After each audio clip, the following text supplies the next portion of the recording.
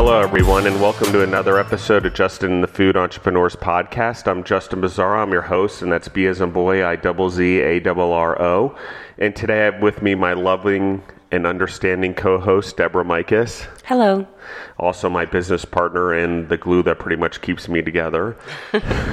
And today I have with us Night Shift Brewing from Boston, Massachusetts, Michael Oxton. How are you doing today, Michael?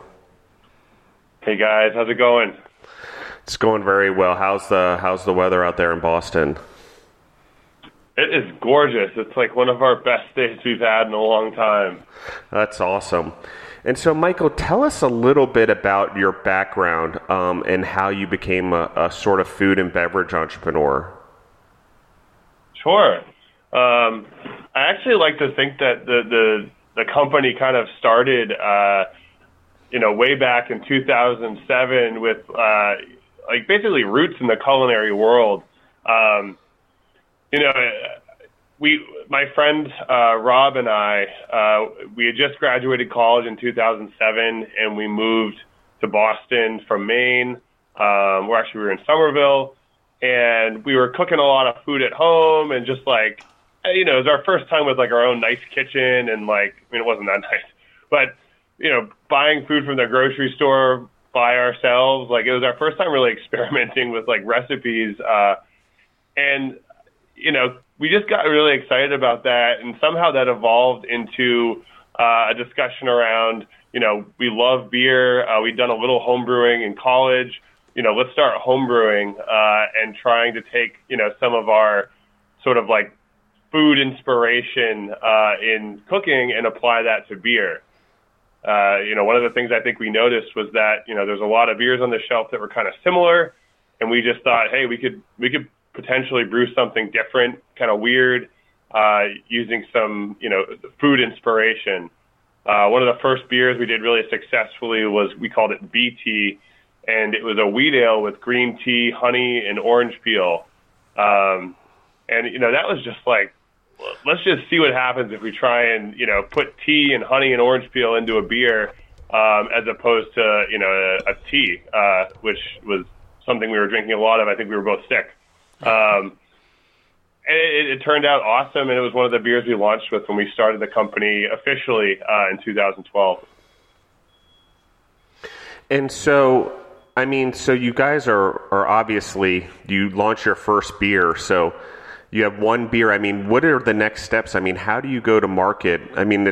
It's always amazed me because people come up with beers and do home brewing, and then you see them many years later, there's a company involved, but we don't see the steps that happen from the day you make that first beer to how you got your first canning machine or bottling machine or keg machine to where you are now. Because, you guys have a pretty recognizable brand, and it's grown pretty large since 2012. So, what were sort of the steps from there? There had to be hardship, I'm sure. Oh, yeah. For 5 years of home brewing, it was, the name of our company comes from, we were working late into the night home brewing, and we just kind of called ourselves the Night Shift Brewers. Once our home brewing project sort of felt like it became official, we just wanted to name ourselves something. So we called ourselves Night Shift Brewing, but it's, I would say 80 to 90% cleaning. But the end result is a beautiful product that tastes delicious. And so, we got really passionate about home brewing, and we just kept upgrading our equipment, and talking about, what if, we were to start a business, and what if we could do this instead of our day jobs, which were all, desk jobs with corporate companies. And then ultimately, around 2010, we started putting together a business plan, raising some capital between friends, family, and ourselves. And then we incorporated in 2011, found a space in Everett, Mass, and bought our equipment, really, really small. Our first brew system was glorified home brewing. Bought a really bootleg bottling machine, and, we kicked it off tiny. 2012, first year, we brewed 250 barrels, which is just a tiny amount of beer. To give you some perspective, this year we'll probably produce around 40,000. So it was really small, and I mean the growth has been. I mean, it's been fast, right? I mean, 250 to 40,000 barrels in about 7 years. So it sounds really fast and crazy, and it has been fast and crazy. But I will say, every step has been pretty organic. We've really grown by demand, so we've let the consumers help decide, how quickly can we grow. We've never really tried to, force beer into the market that isn't being asked for. We've relied a lot on taproom business to help, both fund our growth because it's more profitable, as well as just connect with consumers at, our home base. So that's been a huge part of it. And I would say the other big key is just failing quickly and making sure that, when something's not working, we stop it quick and try something else. And so let's talk about that a little bit. I mean, you imagine you probably had to go source equipment. I mean, how did you figure out what equipment you need? I mean, in my head, I'm like, does home brewing actually scalable to brewing in a large volume, or did you have to learn about the equipment and learn about the things you needed in order to scale from that home brewing to your own business in 2011, 2012? Yeah. I mean, there was a ton of research. So I'm more on sort of like the marketing, sales, branding side, especially in the beginning. So I wasn't as focused on sort of the equipment process side as there's three of us total who founded the company, myself, Mike O'Mara, and Rob Burns. And the other two were a little more focused on that. But, I mean, I can definitely attest that tons and tons of research and just learning went into that. But I mean, at the same time, there's also just like trial by fire, because there's only so much you can do when you're going from a homebrew setup to, a bigger setup. And so, I mean, our first few batches, I would even say like our first, 20 batches were definitely all, I mean, not even like 100 were like learning processes, every single one. I mean, I still think we're learning to this day, but there was a lot more learning in the beginning because we just, didn't really know what we were doing. But it was fun, and we were committed to, producing high quality beer. So our standards were really high, and we worked insane hours and just, didn't stop. I mean, I think one of the biggest lessons we've learned is just like keep at it, like grind it out. Don't take shortcuts. That the customer notices if you do. And every time we, took a little shortcut, we noticed, we paid for it later, more severely. Well, and I want to ask, because not all states, I mean, I think not all states like went down the road of microbreweries very quickly, and I think it's been over the last 20 years. When did Massachusetts allow in? Was Sam Adams? Everyone knows Sam Adams, so I'm going to use him as a reference. One of sort of these first microbreweries that came in. I mean, because I don't know. The question's basically about microbreweries, because I know in a lot of states they had to get licensing for it, and it became something that had to be petitioned for in the government and stuff like that. Yeah. So was it Massachusetts already well along that way by the time you guys entered the market? Yeah, it was. But I do think there was sort of like, I mean, you can look back, there's pretty much like an explosion of craft breweries that happened sort of in like the, 2008 to 2014 period, about 6 years there where you saw, just really explosive growth. And it's actually continued since 2014. But right as we were coming onto the scene, it was just so interesting because a bunch of other local breweries were either, really ramping up or, burgeoning as well. Mystic, Slum Brew, Trillium, Treehouse. I mean, Idle Hands, there's a ton. Pretty Things.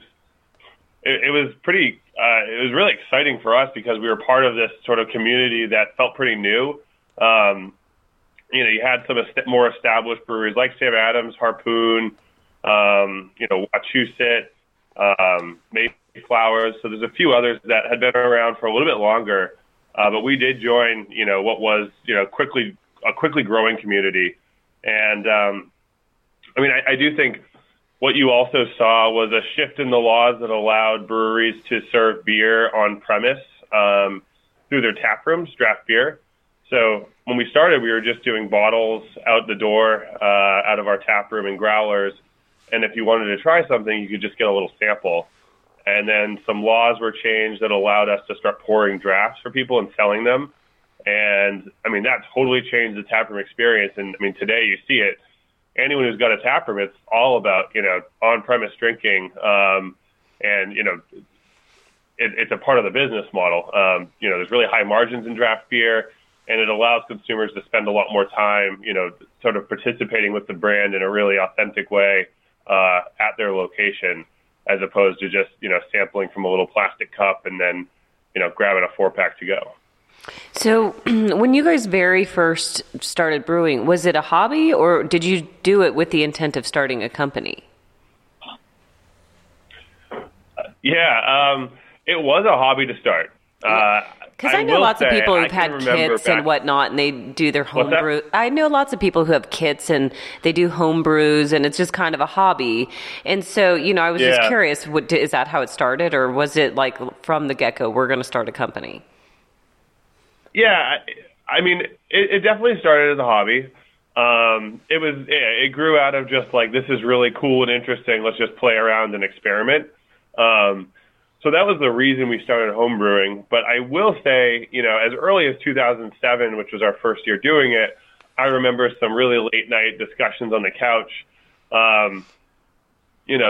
Us just tossing around ideas of like, all right, if we turn this into a business, what would our packaging look like? What would we need? I mean, I think we all have like pretty entrepreneurial spirits.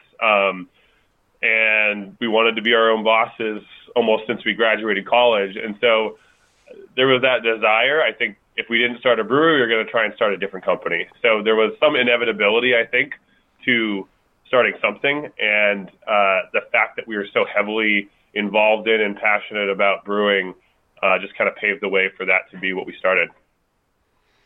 And tell us about the packaging, because I think what you guys have done in your marketing and everything is so awesome. So how do you sort of come up with your packaging, and where the ideas come from? I mean, you're the one who concentrates on marketing, so I feel like you have an inside track on this. Yeah, for sure. So I actually drew our owl logo way back in 2000. I think it was like 2009. When we were still homebrewing, and the goal there was just like, let's throw something on our labels so we're not, giving our friends these homebrewed beers in bottles that are other breweries' labels, because that's very typical in homebrewing is you just, whatever bottles you have kicking around, you just clean those out and fill those up with your homebrew. And I mean, we sometimes went through the labor of actually getting rid of the labels on them and putting our own, but sometimes you just put your own label over the other one. But, that originated as just like, we want something to throw on our bottle so it looks a little more official. So I drew our logo, which has been with us since the beginning, that hop owl. And the inspiration there was really like, let's have something, that's kind of lively. An owl just feels exciting. It's nocturnal, so it works with the night shift theme, and obviously it needs to feel like beer. And so I, incorporated the look of a hop. I probably drew about 200 owls until I got to that one, and I will say, like, we've stuck with it, and we've made it a bigger and bigger part of our branding. And I think that this is part of I sort of referenced failing quickly earlier. But the other half of that is when we see something successful, just like, fuel that fire. And so when we saw people really responding to the owl, we decided, all right, let's make it bigger on the labels. Let's put it in more places. That is the front and center of every single label that we do, or almost every label. And, the goal is, like, if you are at a package store and you're scanning the shelves, there's a lot of stuff on there, and the owl just pops right out. And if when you see that, it's a night shift beer. As far as like the rest of the packaging goes, the general design, I designed our first labels back in 2012, and my approach was actually to just I went to a package store or a few package stores, and I just looked at the shelves and just wanted to see, like, are there any patterns here? Is there anything that, is standing out or that someone's not doing? And my big takeaway at the time was there's just tons of busyness and lots of color and lots of black on the shelves. And I went to the wine section, and there was just a lot of white labels, and I thought that was pretty interesting. So I went back, and at the time we were doing these 750 ml, champagne cork and caged bottles. And so adapting sort of a wine-like look, higher end, felt right. And so I came up with like a pretty white-based label with the owl up front and center. And that did really well for us because it just, it popped on the shelf. There weren't a lot of white labels. And I like to think it was well enough designed, but it wasn't perfect. And, I didn't really know what I was doing. And then when we transitioned to cans, we definitely, modified our labels completely. But, again, the goal was we stuck with the white because I still don't think there's a lot out there. And we wanted to get much more sort of playful with the design, keep it a little more color oriented with like some vector graphics in the background, and just try and tell a story. I mean, I think the consumers really respond to just storytelling. And, our Chantilly has hop vines in the background. It's just a simple way of telling you this is a hoppy beer, but you also have to keep the label looking pretty. Whirlpool, our flagship pale ale, just has this kind of fun swirly yellow swirl in the background of it, which is kind of referencing Whirlpool, and it feels fun. Yeah, your packaging's amazing. It's super fun to look at, and even your names are kind of cool. And especially when you look at the ingredients and stuff, you can tell you guys have fun with it. And I can see how this totally pops on the shelf. And a lot of times that is the packaging. The packaging is what draws the consumer in. Because if you don't get to sample it, which you really don't ever get to do, it's not like food where a lot of times they sample it. It's an easy way to get people to kind of grab it. I know I do it when I'm going to some sort of party or whatever, and I need to grab a bottle of wine. A lot of times you buy it based on what the label looks like or something that's kind of fun. And so you guys have done an amazing job with your packaging. It looks awesome. Thank you. Yeah, I mean, I'll say this too. We've done we have our flagships, right? Like our big batches of beer that go out to the wholesale market. But ever since the beginning, we've also done a ton of just like small, tiny batches, small releases. And I mean, that's probably, I don't know what we're at, but it's got to be over 400 or 500. Excuse me. And, along the way, you're just creating so many labels, and there's just so much learning that happens when you do that many. And so you see what works, you see what doesn't. And, you have to screw up a bunch to finally do something well. And I just think we're constantly learning because we're always releasing so many small batches of beer and just trying to get weirder and funkier and different with our labels every time. Well, and I love the names. And for the audience, whoever's listening in, if you go to nightshiftfamily.com and click on their beers, you can see all of them. And I love how predominant the owl is on the can. I think that's awesome. And everyone that can look in could see it. But I'm going to ask the question because there's one on here right now that's not an owl, and it's Phone Home, and it's under your limited releases. He's in the basket. Oh, the owl's ET. Tiny owl. The owl's ET. But, I mean, how do you guys come up with these different flavors? I mean, you mentioned 400 or 500 different flavors that you guys have come up with. I'm going to ask about a few of them because I think they're awesome. But let's start with Phone Home. I mean, where did that idea come from? Yeah. I mean, I think it's just this I really do think comes from that sort of like culinary curiosity. With beer, you have 4 basic ingredients you can play around with. The water, which you don't play around with too much, but I mean, we do, you do add minerals, and you can, affect basically all sorts of parts of the water profile, depending on if it's a hoppy beer or a malty beer or a sour beer. So we will really change the water. So that's one area of play, probably the least exciting to consumers. And then malts, and that's really where you go, light beer, dark beer, red ale, whatever. And it obviously adds various levels of character, caramel, roast.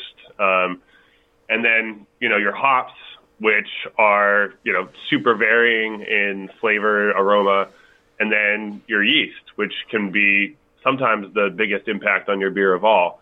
So those are your 4 basic areas of play. And then on top of that, you can do all sorts of other stuff. It's like cooking in the kitchen. You can add spices, herbs, honey, maple syrup. You can barrel age it. So, there's so little, if you look at it the right way, I think there's so little that's limiting you in terms of how you play around. So, to us, it's like pretty easy. It's like a playground, and every single time we approach a recipe, it's just like, what do we want to do that's kind of fun and interesting?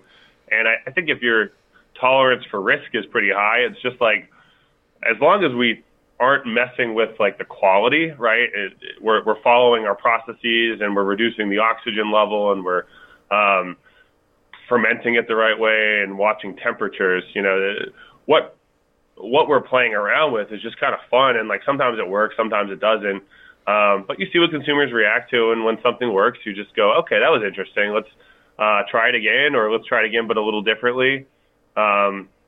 So, it's definitely a challenge now at this point to consistently, I guess it's a challenge to ourselves to consistently like come up with something that's brand new. I think almost any beer that gets released, someone's done somewhere in the world similarly.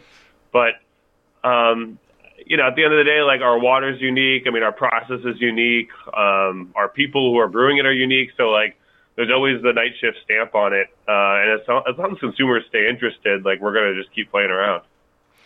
And I'm seeing, I believe it's the percentages. I'm presuming that's alcohol. Is that correct? Sorry, say that one more time. I'm seeing percentages. Does that relate to the alcoholic content? Yes. And so, I'm curious. So how do you guys control that, and how do you decide where you want each one? Obviously, there's kind of pros and cons to both ways you go and your marketing ability to different people. So, how do you decide where you want that to land for each product line? Yeah. That comes back to sort of like, it just kind of rolls into the overall discussion about the beer when we're sort of planning it out. Excuse me, I'm just getting over a cold. So, when we're planning through a beer, first of all, I guess I should say there's sort of styles of beer that you typically try and fit within those windows. So if you're going to brew a pale ale, it's going to probably fall between 4.5 and 5.5%. If you're going to do a double IPA, it's probably around 8%. An imperial stout, you're probably looking at around 10 to 12. So, that kind of stuff is just set as guidelines for styles. And so, you work within those, and you just you hit a target style. But it's also just like, what kind of user experience do I want for this beer? Nightlight, for example, it's like our flagship light beer. It's our attack on Budweiser, Bud Light, Miller Lite, Coors Light. We can get into this a little bit more if you guys want, because I think it's one of our most interesting areas. But, that one, obviously we weren't going to go with an 8% beer because we want it to be light, and the more alcohol you have, the higher calories you have. So that's a 4.3% beer, 120 calories. There was sort of a discussion around, should it be 4, should it be 4.5, 4.3? And, you can spend a lot of time thinking through the tinier details. But we try and, just target what we think is going to be the best user experience for the profile we're going for with that beer. Santilli, for example, our flagship IPA, it sits around 6%. So that's definitely a little bigger than our light beers. A couple of those and you're feeling pretty good, but like, it's also not going to knock the wind out of you, like our, 87, which is a double IPA, a couple of those and you're feeling, really tippy. And so, it just depends. Some people, a double IPA, some people or most people tend to just have one of those at the end of the day. It's not one of those beers you sit down and drink a few of, typically, where you might do that with something like Nightlight or Whirlpool, our pale ale. Tell us the story about Nightlight. You sort of touched upon it. I love the can because it reminds me of a Light Bright as we were kids. I was trying to remember what they were called. Yeah, the Light Brights, awesome. And so they're amazing. So I love the can, and I love the packaging and the logo on that is just phenomenal. I love that owl, how he's sort of in a Light Bright format. But you mentioned like just the Coors Light and the Bud Light and all that and going after that. So Tell us a little bit about that. For sure. Yeah. So way back when, not that long ago, actually, 2016. Yep, 2016. We brewed, or we were talking, and we were like, basically the brewers were all, the brewing team would finish their shift, and a lot of the time we wouldn't have a really light beer on draft. And, what's very common for brewers almost anywhere is to just grab something post-shift, but they don't want to, get hammered. And so a lot of the time they would be pulling, Miller Lite out of the fridge to just, slam a Miller Lite real quick because it was just easy drinking and felt good at the end of a shift. And I think, our head brewer was just like, guys, we can do better than Miller Lite. Let's just brew a light beer, and that'll be that. So we kind of just did it as, we can do this too and better than the big guys. And we brewed a really small batch of it and canned it. And we got really playful with the label, and it didn't look that different than the one that we have out now. It was almost the same. And we called it Night Light, just kind of play off of Bud Light. And, the goal was let's just tease the big guys. Instead of big white can or blue can, we just went with black with the super funky owl. And the other thing about doing light beers is it's actually really hard because there's very little to hide behind in terms of flavor. So if you brew a big IPA or a big stout with tons and tons of hops or tons of malts and roast, if you have some process errors or fermentation problems that happen or any off flavors, you can often mask that with hops and malts or whatever. So, it's not to say it's easy to brew IPAs, but it's definitely easier to hide behind some flavors because there's so much else going on in the beer. A light beer, it's really hard. There's just very little going on in the beer. So if you screw something up, people taste it. And so it's a challenging beer, and so it's a challenge to ourselves to make something better. So we brewed it, released it, and we expected people to be like, you guys are idiots, whatever. And just it wasn't going to move that quickly, but it was more for us, and consumers loved it. And I think we brewed another batch because it went so quickly, and we sent some out to our retail stores. And typically, retail stores will break down a 4-pack and sell singles when it's a really sought after triple dry hops IPA or whatever. And they were breaking down our Night Light 4-pack and selling them as singles, which was nuts. You just don't see that. And we were just okay, something's going on here because people wanted it so badly that retailers had to make them, one per customer. So summer ended. We didn't want to really keep it going into the winter because we weren't sure what to do about it, but we knew something was interesting. So we brewed a lot more in 2017, and it did really well again throughout the warm season. And then we were like, okay, this is something that we can probably grow. And so we put together a bigger plan for it. And then 2018 was the big launch into the wholesale world. And we did 12 packs. We got 4-packs out there, lots of draft. And year to date, 2019, it's our number one beer by volume so far. So it's crazy. Grown leaps and bounds. Yeah, totally crazy. It's doing really well in New York, which is one of our other markets. And people, do you think that's, they really respond to it. And do you think it's because it's a light beer, or do you think what do you think is the driving factor behind it? Obviously there's a huge market for light beers. Yeah. You see it everywhere. I was going to say that I thought maybe in the microbrewery world or in the beer world, you only know of Bud Light, Miller Lite, Coors Light. You don't really know microbreweries really go near it.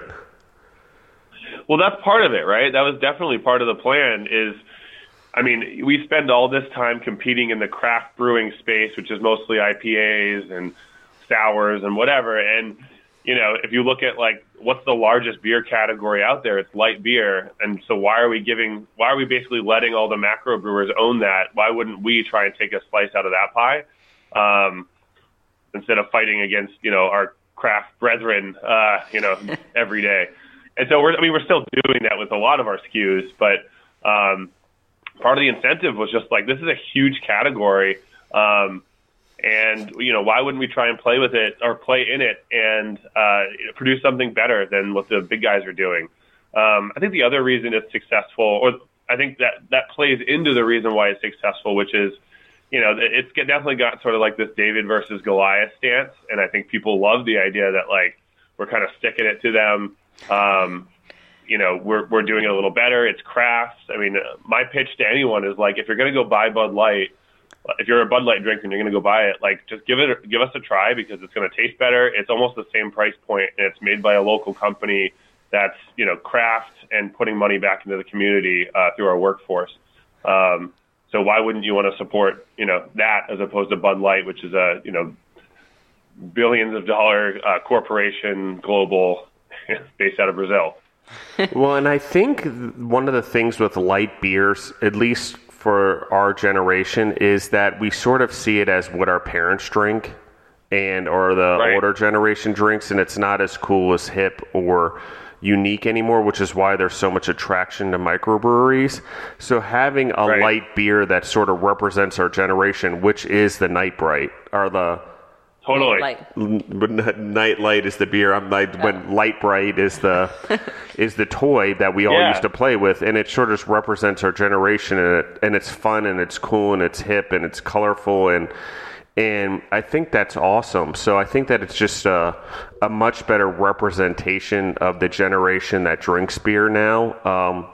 In that, in the 20s, 30s, and 40s, or anyone that definitely had a Light Bright. I knew it as soon as I saw it. I was like, that's amazing. So, I think the branding's fun, and people respond to playfulness. So that's also part of it. I think it's successful, in part due to just, like, it feels fun, it feels playful, it makes light beer feel, not corporate, and people dig that.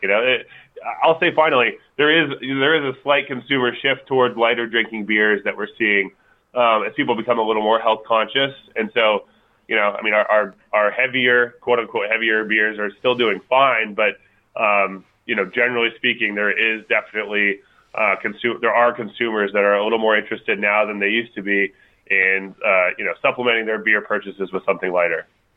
Well, and I think as generations are coming about, and our generations get a little bit older, it's less about we're more conscious about the alcohol content, because at first it was a cool thing, like, all right, man, 8%, let's do this. But then you're like, you can only have 2 of them, and you're, you said, you're ruined, and it's, or have a pretty good buzz going, and you're done for the rest of the day. Where if you stick with the lighter beers, you can have a few over a long period, particularly like family picnics and things that go on for a longer period of time.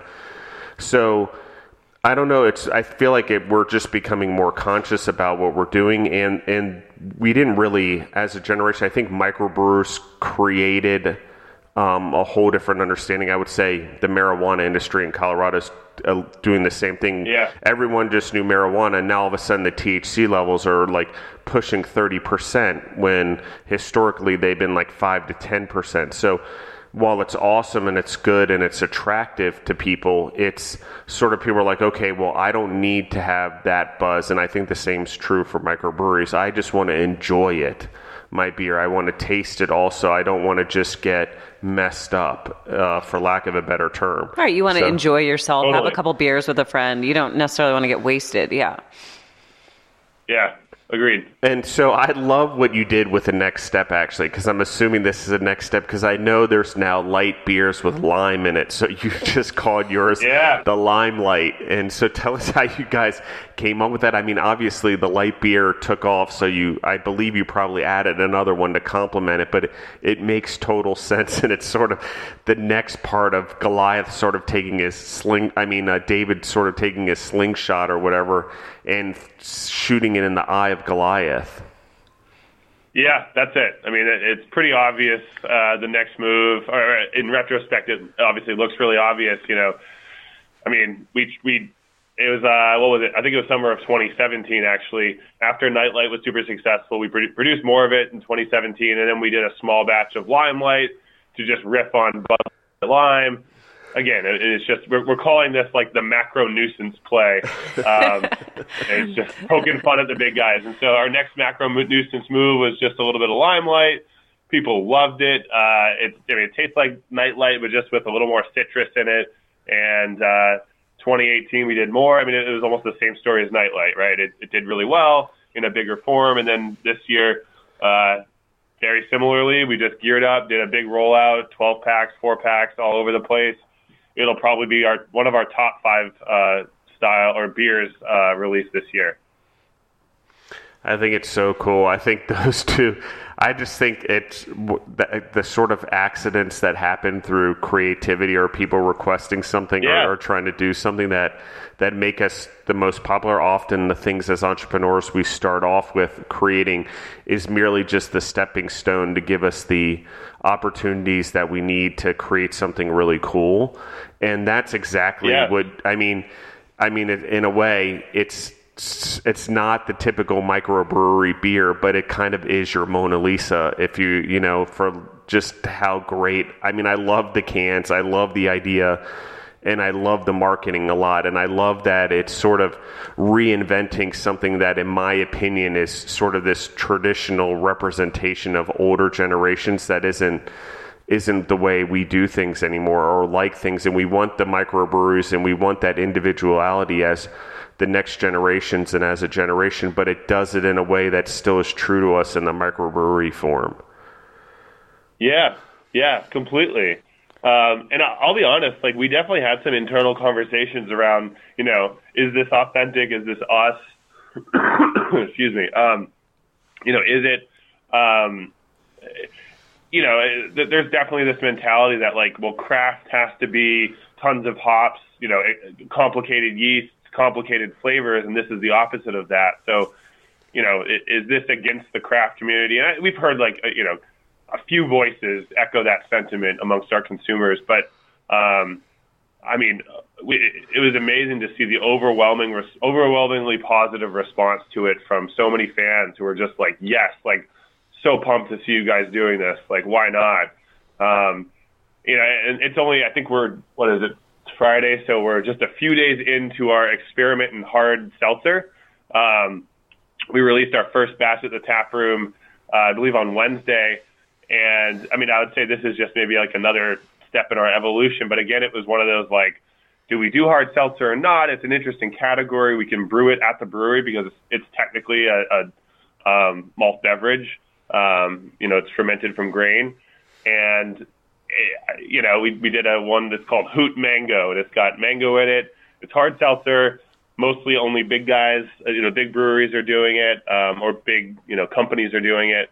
And it was like one of our top performing posts on Instagram in a long time. Tons of comments. People were like so into it.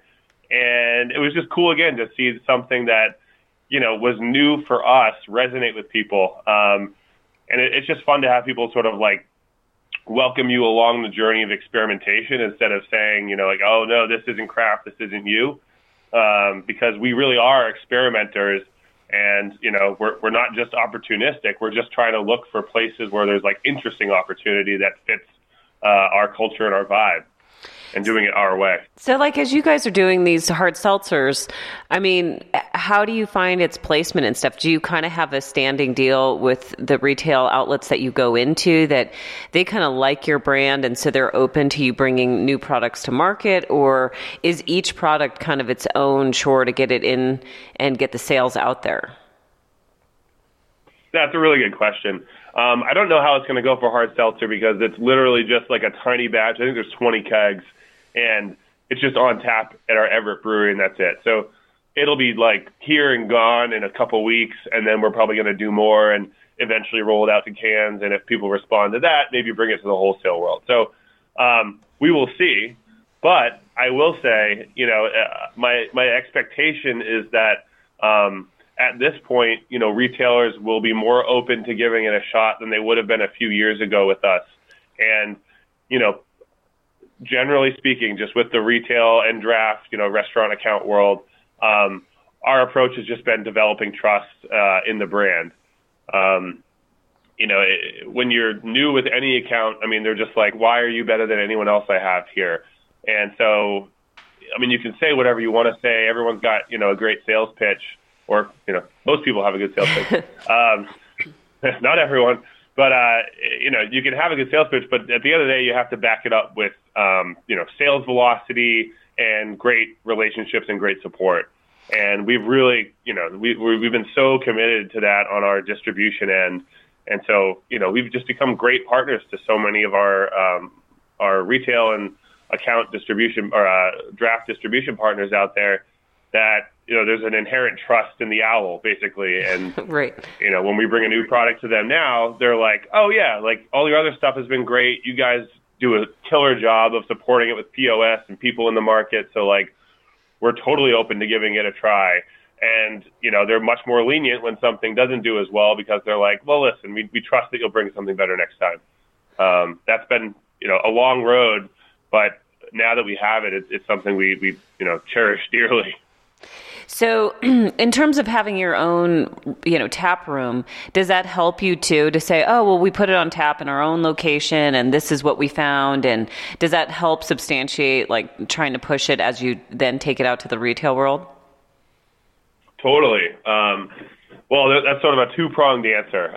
It does help, and a lot of our retailers and draft partners, they follow us on Instagram or Twitter or Facebook, so they see the posts about small taproom releases. So sometimes, our sales guys get these emails that's like, oh, when can I get a batch of Fluffy? And it's like, oh, no, like that's taproom only. I'm so sorry. So there's a little bit of frustration maybe. Right. But although that's kind of cool. It's creating its own demand, Oh, yeah, it does do that, and then when we do release it, or we scale it up to a larger batch, there's sort of that pent up like, oh, customers love this. I want this. I like it. There's a little bit of, with at least a few accounts out there, tension amongst, we operate a tap room. Are we competing with them? Because, customers are going to us instead of the retailers or the draft partners to pick up their beer. So a little bit of tension, but I would say, most accounts out there understand that like the tap room is really just like a brand building place, and customers try our stuff at the tap room, and, most of them don't live that close to us. So they're going to go to their bar next time or their retail store, and their great experience with Night Shift at the tap room leads to a Night Shift purchase at their store. Right. I just think it's such a great tool for you guys. I mean, it sounds like financially it helps you, but it also just in terms of market research and getting product out there, also letting people just kind of know who you are. And, the trial runs, like you said, like just doing a quick batch of like, hey, how's this going to work? And will people like it? And I think it's also a cool way for them to get to know you guys and to get to know your brand a little bit more intimately. Because I think when you do go into a bar or into any, storefront to buy something, you're kind of just looking at the packaging and stuff, but when you get really the whole vibe of who the company is, and even from how you decorate your place or don't decorate your place or whatnot, they're getting kind of a sense of who you are through and through, and that's definitely a cool component. Yeah, totally. It really welcomes people, or re-invites them to experience our brand. I mean, almost anyone I talk to now, it's like, I've been to your tap room, which amazes me. Like, I cannot believe that so many people have gone, because, like, I don't know. To me, it's like all the way out to Everett, really? I don't know why, but I still have this sort of, like, bias that, like, we still have to introduce people. And obviously, tons of people haven't, but I hear it now enough where I'm just like, I'm shocked. People come, they visit, they come back, they're regulars, they bring their dog to our patio. It's a real welcoming experience to people. But for whatever reason, it's still, every single time I hear it, I get like so excited. Talk to us a little bit about the sours too, that I'm seeing listed here on your website.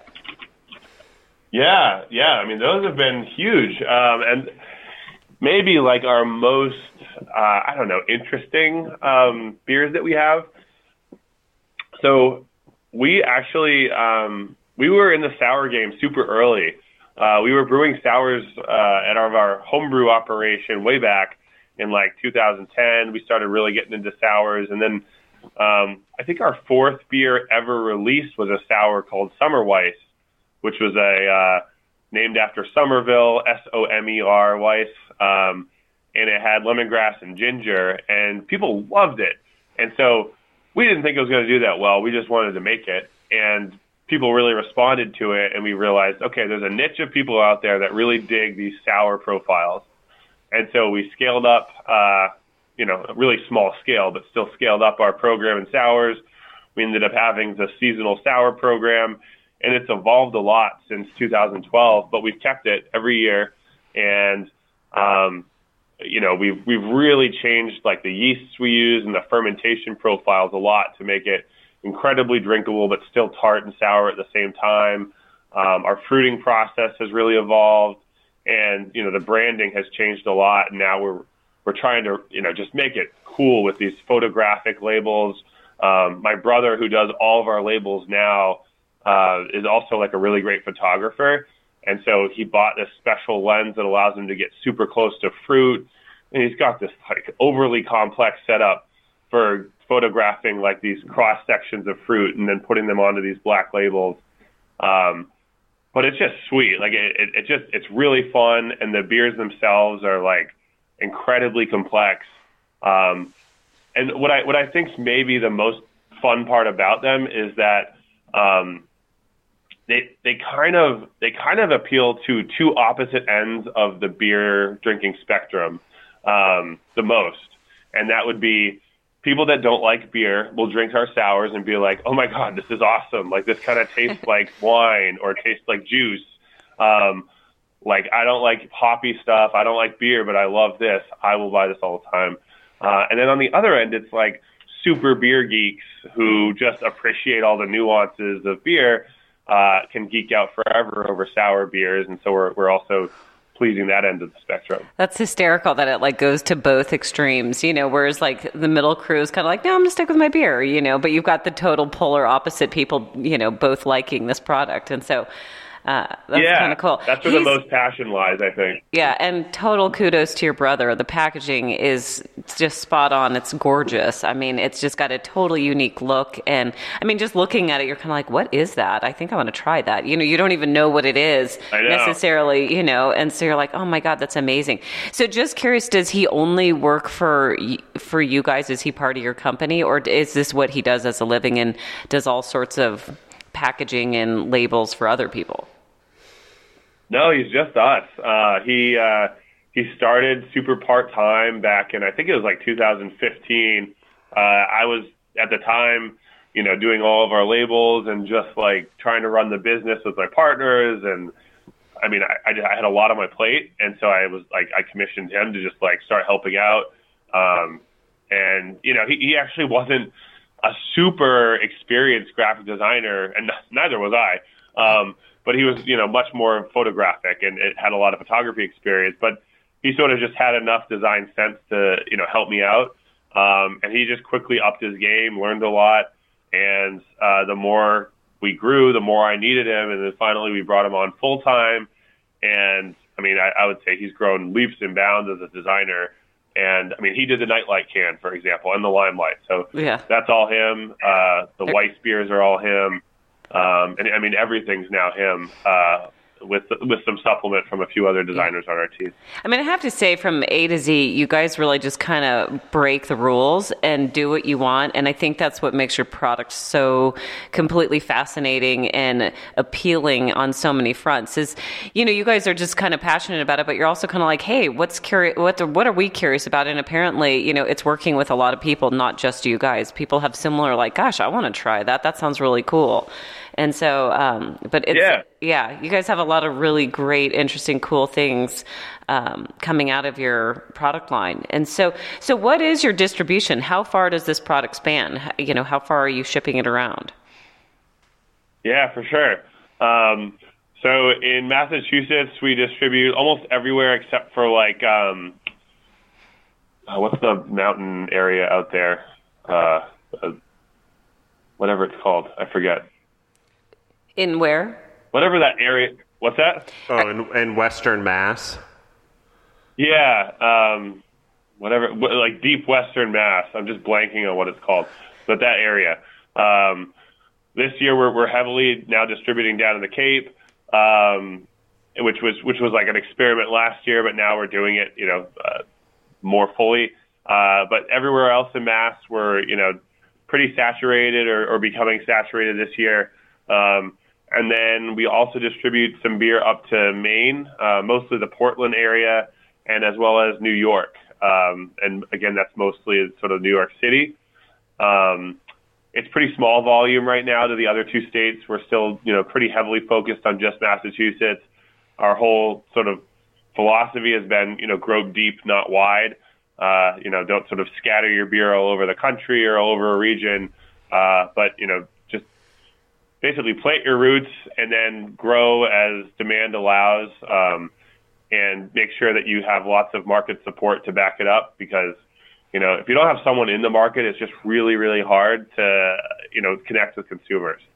Our next big market is Connecticut. We're actually launching there in a few weeks. And so that's our fourth state since 2012. And so, I want to go back to the seltzers a little bit, because I think, to Deborah's point, it's just so creative, and it's not something a microbrewery would do for fear of being, a bad stigma, for lack of a better term. But I think what people don't realize is microbreweries started with exactly that same theory. Like, oh my gosh, you're going to brew your own beer and you want to have your own license and you're going to go against Budweiser and Coors. So it's sort of the same mentality that you guys are doing. You're taking what people are responding to and doing it. That's the sours, in my opinion, and the Nightlight and the Limelight. And what you're doing with the seltzers also, I feel, is like, it's a disruptor, and it's the next logical step. And like we said, because people are becoming more health conscious, and they're looking for something different. And not everyone wants to go to a brewery and just drink beer. And I think that's also one of the things that is happening. We're seeing it with kombuchas, and we're seeing it with ciders and all of that, where it's smart to be fun and be experimental and be creative as an entrepreneur in this beverage space, especially as a microbrewery. And brewery doesn't only mean beer. You can brew a lot of things, like the seltzer or the sour ales or the things like that are just so different than your stereotypical microbrewery, that I think you guys are really on to something special. And you've got the team. That's important. And I want to talk about that, because you have 3 partners. So tell us more about how you guys come up with these creative ideas, or, does it start in the brewery, or does it start in the marketing, or how do you guys work as a team? Because you obviously have a great chemistry. Yeah, for sure. I think, what's been interesting is that, like, we've kind of naturally each split into our own areas. So, Rob has been very, very, since the beginning, product focused. He was probably the most, like, brewer oriented person. We now have a head brewer who, it is amazing. His name's Joe, and he's fantastic. But, I would say Rob has been, like, the source of a lot of our innovation. And I would say, he's often sort of seeding the kernels of, like, the more disruptive ideas. That's just kind of like his nature more than anyone else's. And, my role has been a lot of, like, well, how do we pitch this and sell this and market it, and make it sound and look and feel cool. And so putting our Night Shift face on it. And then Mike has been, more sort of like execution oriented. He's run a lot of our books he ran the finance department on his own for many years, until we started hiring more people for it. He's been heavily involved in sort of like our CapEx projects, lease negotiations, so a little more on the book side, and also like build out stuff. And so it's been fun because, we don't have a ton of overlap. We definitely, all sort of participate in conversations about growth, but there is like a fun little process, or almost like a circle of how we evolve, and it just kind of like handing one thing from one person to the next. Maybe like the best example of this is our Lovejoy Wharf brewery that we opened in Boston earlier this year. It's our first dive into food. We've never made food ourselves, and Lovejoy Wharf is a 10,000 square foot brewery, restaurant, coffee bar, tap room. And so this evolved from really like, I would say it was Rob who was just like, hey, like, what if we had a tap room in Boston? Like, where can we find an awesome space that feels right? And like, let's just capitalize on, you know, having another brand center closer to the people in Boston. And then, you know, that evolved into becoming a lot of my project, which was let's make it look and feel cool and on brand. And I was responsible for, you know, a lot of the design for the space with, you know, a ton of support from our team. And then Mike was really involved in like the actual build out of it and making sure that it went smoothly and didn't cost too much. And now we have this awesome restaurant. And it's not to give too much credit to us because there were tons of other people that were heavily involved in it. But where we participated, it was like a fun little handoff from one person to the next. I think that's awesome. And I mean, that's the way to grow, right? Is sort of encourage each other and work as a team. And I feel like it's also, sometimes you don't always believe or understand what your partner's creativity is or what they're trying to do, but through it sometimes and just believing in it, even though you may not want to, going along with it, there's just so much opportunity that comes out of it. You know, hesitation, you know, happens and fear happens in every individual, especially when you're in partnerships, but believing in your partners and seeing what they have in mind or believing them and trusting in them and the future that they see and are pursuing, you know, and then them doing the same for you, I think is how companies really move forward. Completely. Yeah, I totally agree with that.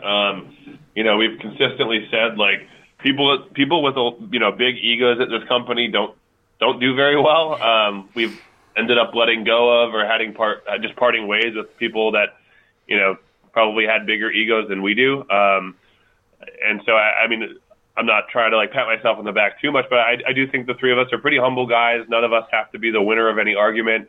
We're constantly trying to seek, you know, what's the best idea, not what's our idea. And I think that mentality has, you know, hopefully trickled down to the rest of the company, where everyone's just kind of trying to do their best. And, you know, you have to be super open to, you know, what other people are thinking, because that's where you learn and that's how we all improve. You know, I wanted to ask you really quickly about this Lovejoy Wharf. And so it's a restaurant, correct? With a tap as well. Yeah. Yeah. And so I'm looking it up online, and one, the atmosphere of it looks great, and the menu looks really great, and like it goes well with your, you know, beverage product line.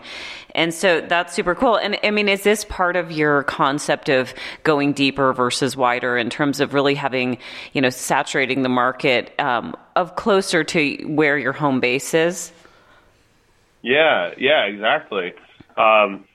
I mean, I think it's interesting because we have our Everett Tap Room, which actually isn't that far from Lovejoy Wharf, but they cater to totally different audiences. Right. Because Everett typically sees a lot of people from Cambridge and Somerville, but also a lot of people that are just driving from either, you know, the South Shore or driving from the West or driving from the North, and they park and they, you know, have a full day. Or, you know, more locally oriented people from Malden, Medford coming in, you know, on weeknights. Totally different than Lovejoy Wharf, which basically does not have parking anywhere around it other than garages. I mean, it's a pain to get there if you're trying to drive. Not that it's impossible, but, you know, the traffic there is very neighborhood oriented or tourist oriented, or people go into the TD Garden because we're like basically next to it for games, concerts, whatever. So it's a totally different crowd. And, you know, one thing we often did hear from people who are local consumers is, hey, I live in Boston, but it's just kind of tough to get to your brewery. Even though it's only 10 miles away, it's a fair point. And we just wanted to connect with more Bostonians. And so having a presence in Boston and being able to serve food to them, which is just showcasing another, you know, way of our creativity, it's been really fun. And so far, it's been really successful. I mean, the place is busy. People have responded well. The reviews are great. And maybe more than anything, the team over there that's running it is doing a killer job. Right. I mean, it's really interesting too, because I mean, there's definitely a lot of moving parts when you start getting into a restaurant. I mean, there's just so many products, a variety of different employees. I mean, all companies have that, but I kind of feel like restaurants can be especially complicated in terms of, managing your inventory and waste and just on it goes. And so, to go from being brewers and that being your primary business to being like, okay, we're going to take on a restaurant. So to take that leap, did you basically just bring in additional people who had that expertise, or did some of you guys just have that secretive knowledge or had some history that lent itself to taking on a restaurant? No, we don't have any of that knowledge. No, we don't. Very little. No, we ended up, it's sort of a weird story, but we ended up hiring a food consultant to help. So Real Food Consulting did a lot of consulting especially in the early parts of helping, build out and design our kitchen area.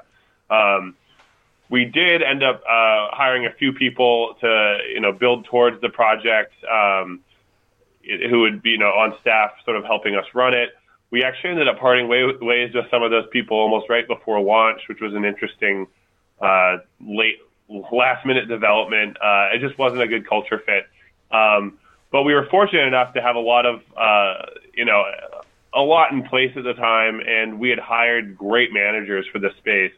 And so, for better or worse, we launched the restaurant without some of the key people that were going to help run it. But I think the moral of the story is, like, we had awesome people in place to run a lot of it, the managers and the servers and the bartenders. And so, the rest of our leadership team just kind of united a little bit to help pull them together. And, I would say, like, our executive chef, James, really knows food and has done a killer job of, like, both running the menu that he started with and evolving it pretty quickly. And, I just couldn't be more proud of the team over there, because they've really just done something amazing with fewer resources than they were expecting off the bat. Yeah, well, it looks like an incredibly special spot, and I can imagine it being a fun place to just kind of hang out, or an easy go-to place if you need to meet someone. Just great items on the menu and a price point that doesn't break the bank, and it just, looks like a really cool, fun place to hang out. And so you guys knocked it out of the park. Yeah, nothing over $20. I think only one item's over $15. The ahi tuna tacos. And I would say about half of the items on the menu are also with beer somewhere. They have beer in the recipe, which has been really cool. And so, we're just trying to put a creative spin on food and pair it with awesome beers on tap. I should note, there is a brewery as part of the space. So there's someone or some people that are, working at the brewery there. And about half the beers on draft there are brewed on site and only available on site. That's cool. And does the public have access to, or a viewing ability to see the brewing happening? I know people have a lot of fascination with it. Oh, yeah. One of our big things in designing it, one of my primary goals was, like, if you walk in, you need to know you're in a brewery. It can't feel like there's maybe a brewery in the back somewhere. So there's a giant wall that's completely glass that you can basically sit. There's, like, I think 8 tables that are lined up alongside of it, and you are sitting, like, next to where all the brewing's happening. But you can see that from almost anywhere in the restaurant. So, knowing that there's going to be this enormous glass wall in there, I think that gives the public confidence, because they can see the level of cleanliness, and I think people like that, knowing that the product is in, good hands. But does that also inform you when you're picking your equipment to try and pick things that are more aesthetically pleasing, or do you just still go based on, this is what we like, this is the company we like, and it just is what it is, and not worry as much about the aesthetics of them? You mean for the beer stuff? Right, all the brewing equipment. Like the big vats and stuff. I would say fortunately, like, most brewing equipment looks pretty similar, and it all looks pretty cool. Like, it's just, you can't really pick out something that looks boring. It all just kind of looks a little Willy Wonka-esque, and so, we couldn't go wrong. We picked it, you can't pick janky, old, rusty-looking equipment, because I think that looks bad. But we did go with a brand new system from a great manufacturer, and I would say, it looks like a sweet brewing setup. Well, now you just need a Willy Wonka owl beer with the owl dressed like Willy Wonka. That's what's next, apparently. You can do some candy flavor, or what was the candy they came up with? The phone home. The phone home. You're probably good. It's probably good I'm not your business partner, because I would just sit around all day coming up with new beer names and designs, and then brew would go nuts. I'm like, no, we got to find a beer that fits this thing I just came up with. Oh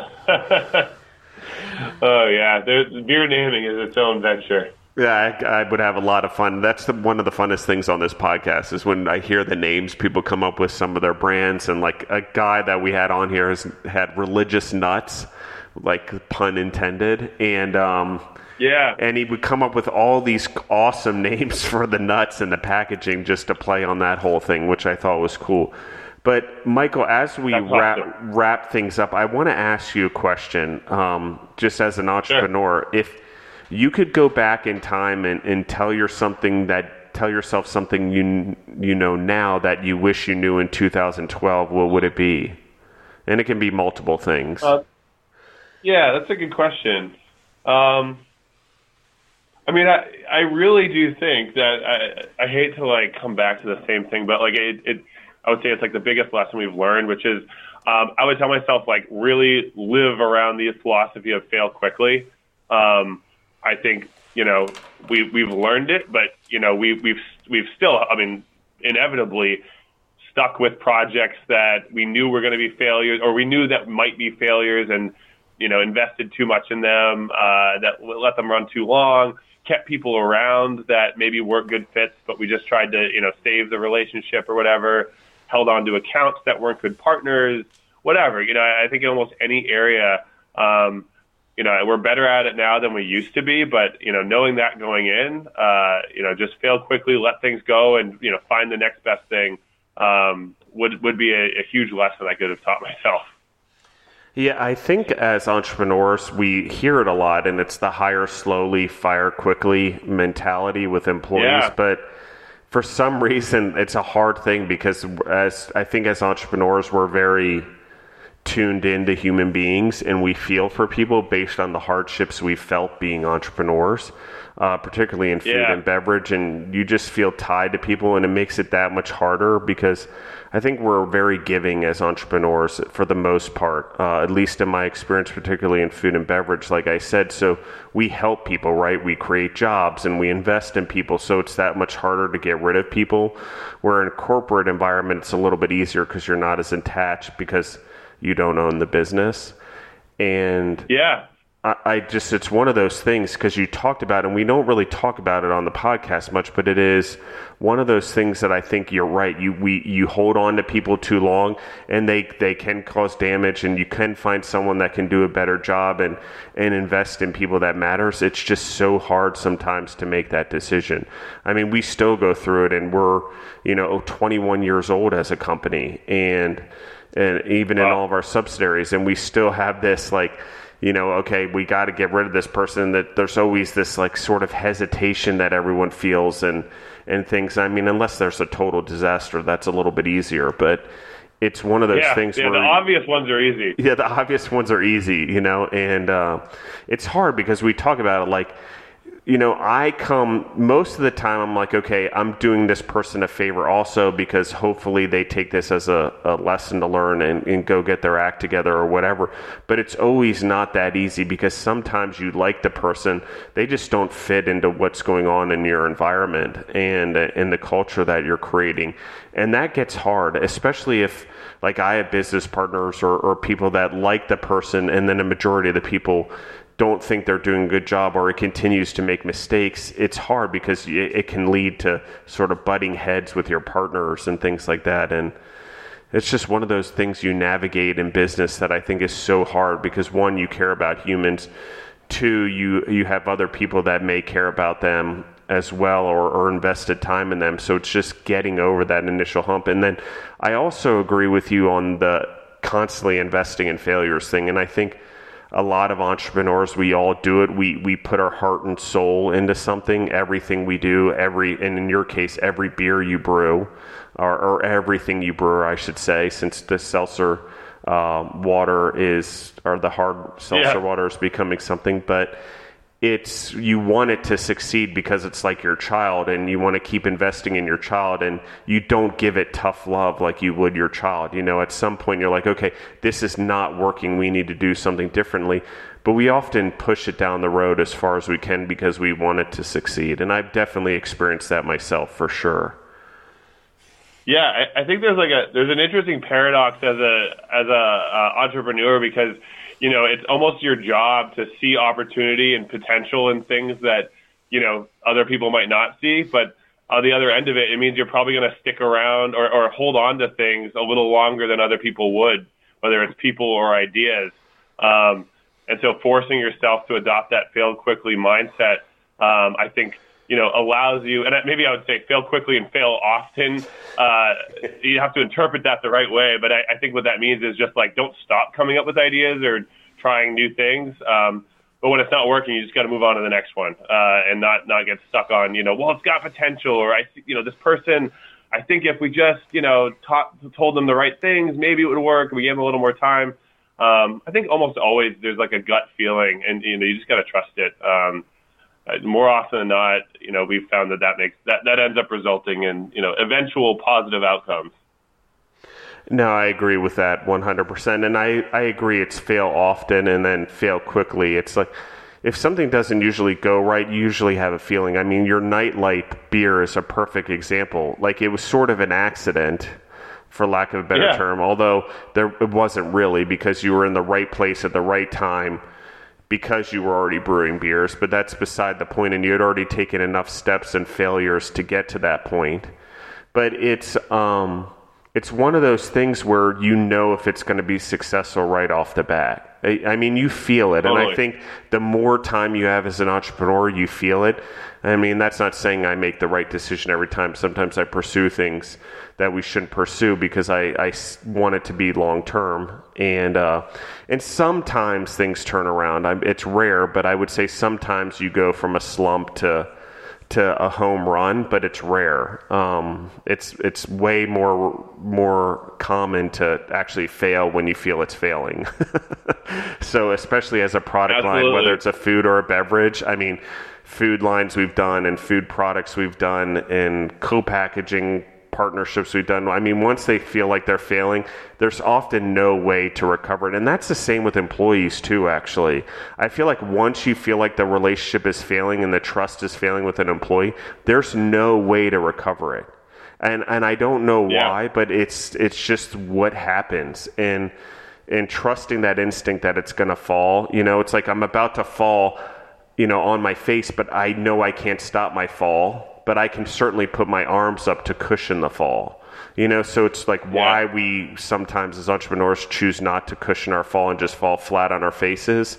That's just the way we are, I guess. It's part of the mentality. But I agree with you. It's the more experience you have, I think, in situations, the more you recognize. And when they talk about gut feeling just doesn't come out of nowhere. It sort of comes from those experiences. And I have a gut feeling this isn't going to work.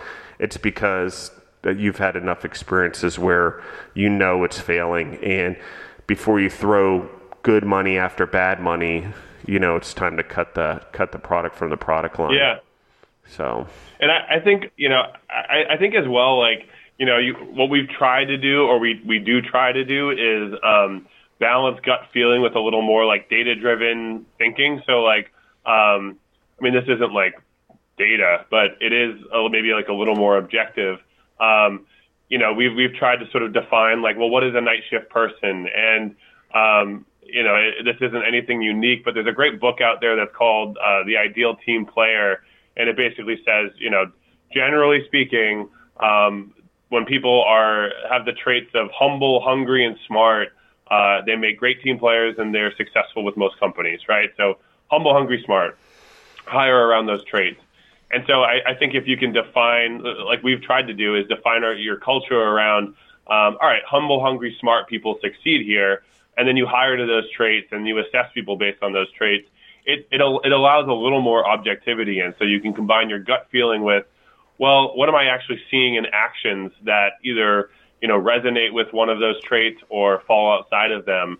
And it allows you to be just like a little more objective in your approach to your, decision making about keeping people, hiring people, that kind of thing. No, I think I love that. And I just want to repeat that one more time, that's employees that are humble, hungry, and smart tend to be the best team players. Is that correct? And what was the name of that book again? Just because I think it'd be great if the audience could hear it. For sure. Yeah, it's called The Ideal Team Player. It's by Patrick, and I don't know the pronunciation exactly, but I think it's Patrick Lencioni. And he's written other books, The 5 Temptations of a CEO he wrote. He wrote another one that I loved, and I'm blanking on the name of it. But he writes typically pretty short books, but they're kind of like fables. And so it's usually like in the form of, CEO Michael is having a problem with his team, and they're actually very well written and well developed stories. And through the story, he kind of shows how a person evolves with a company or doesn't work out, and the lessons are taught through that fable. But it's amazing. I mean, he's a really like well-read, best-selling author. And specifically for the Ideal Team Player, he says, people that are hungry, that just don't put themselves first, are, awesome hires. Or what I say, humble or hungry? Humble.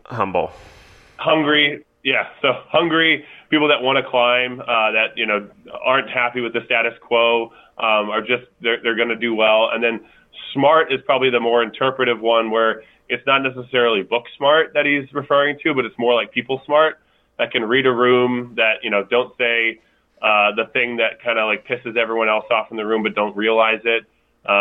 It's just the people that have that like stronger emotional intelligence. They just know how to navigate a workforce a little bit better. And if those people have an ego and aren't humble, they actually become really dangerous. But if they're humble people, that actually works out really well. Yeah, I agree with that. Actually, and I never put it into those 3 words, but it actually makes 100% sense if you just think about the words individually, because it's what you need in every company. Someone needs to be humble enough to take criticism and to learn from their actions, and be humble enough to admit a mistake and things like that, because when they don't admit a mistake, you have 2 problems. 1, the mistake, exactly. And 2, the person that can't seem to admit their own errors, and therefore you don't believe that they can change it or fix it or be a part of the company to find a solution, because they're too busy being defensive. And then the hungry parts, I think, is just so important in today's world, is that hungry to grow, hungry to do better, hungry to help the company succeed, hungry to help yourself succeed by learning from the company and things like that. So yeah. I think it's just so important. And then smart's an obvious one. I think it's, as companies, we want people that not only find the snakes, but kill the snakes that are the problems in our company, and come up with solutions, and are driven and have the common sense to do better and help employees. And by smart, I think it's also having an open heart to hear issues and listen to what's going on and what's going on with the employees in order to help fix it. But the smart part, I think, is not just taking it as a problem and listening. It's actually the willingness to create solutions. And there's not a lot of it out there, but I think that, it's something certainly, if anyone could take away from this particular podcast, one is the creativity, because I think your creativity and your willingness not to keep yourself in boundaries. I mean, because microbreweries in general, you're all entrepreneurs, but really what entrepreneurs do well is they disrupt systems, and you're disrupting a typical system with the nightlight and the limelight. It's going against the norms, and the hard seltzer and the things like that, and even the sour ales, what's going on there and the way you're packaging them and things like that. I think that's so important as an entrepreneur. So I would say the creativity, but the other part is your willingness to fail and try new things. I mean, you said it, 300 to 400 different types of beer that you probably tried and brewed. I mean, that's huge. So there's obviously way more failures than successes, but again, as long as you're willing to fail quickly, the failures don't really matter as much, because once you hit a great product like Nightlight, for example, things make up a difference very quickly and you have success. And the willingness just to do a light beer in the first place, and even if it was a failure, was interesting, right? Because you weren't trying to make it for the masses. You were just trying to make it because it was something that was needed. So you already knew it wouldn't fail because people would drink it that were working for you guys, and through that created this awesome, product within your brand. And then the other part I just want to say is, the third part is obviously the humble, hungry, and smart, which we just talked about. And that's really cool. And I'm glad you shared that. And I like recapping on the episodes sometimes just to really get the points across. So Michael, thank you very much for coming on the episode. And I'm looking forward to seeing what, Night Shift has as coming its way. And I'd also love to have you back on to talk about your roasting and your coffee lines, and to continue to tell your guys' story. For sure. I would love to come back. This has been a great chat, and I've really enjoyed it. Thank you, guys. Thank you. And for anyone listening in, Michael, would you give them your website and where they can find you guys on social media so they can look for you guys, and what the locations and addresses are of you guys in case anyone's in the Massachusetts area? For sure. Yeah. So in terms of website, you just go to nightshiftfamily.com, and there you can find info about our beers, our distribution company, or our coffee, which we can definitely touch upon in a future episode. And then you can find us anywhere online at Nightshift Beer, Instagram, Twitter, Facebook. I think you just type in Night Shift Brewing. And then in terms of locations, the easiest thing to do is just Google Night Shift Brewing Everett, which is our brewery in Everett, also a tap room. Night Shift Lovejoy Wharf is our brewery, restaurant, coffee bar in Boston. And then we actually just opened up 2 beer gardens in Boston as well. One by the Esplanade near sort of the Hatch Shell area on the Charles, and then one a little bit further north in Alston, next to the Herder Park Amphitheater. And so those are both called Owl's Nest Beer Gardens. If you just type in Owl's Nest, you can find those. But those are open Wednesday through Sunday, typically like early or midday to later midday to evening hours. And it's a great place to drink beer on the water. So that's where you can find us if you're not looking for us online. Well, and I love the names of the beer gardens, and I'm making notes here, Michael, just so I make sure and the audience knows that I want to talk about these beer gardens in detail also on the next episode, because I love what you guys are doing there as well, and how you've taken your microbrewery to that level, and not only just in one location, but multiple locations, and created that environment. Because I think one of my favorite things in the world is the beer garden concept, not just the breweries, but actually being outdoors, and the beer gardens and the whole European concept of that's really making its way through the United States. So I definitely want to talk about that. So thank you again. Anyone who's listening to the podcast, you can reach me at justin@thefoodentrepreneurs.com, and you can find me on Facebook and Instagram at Justin the Food Entrepreneurs. Thank you for everyone who's listening in, and have a great day. Wow, I'm getting mumbling through that one. All right, thanks for listening in. Bye.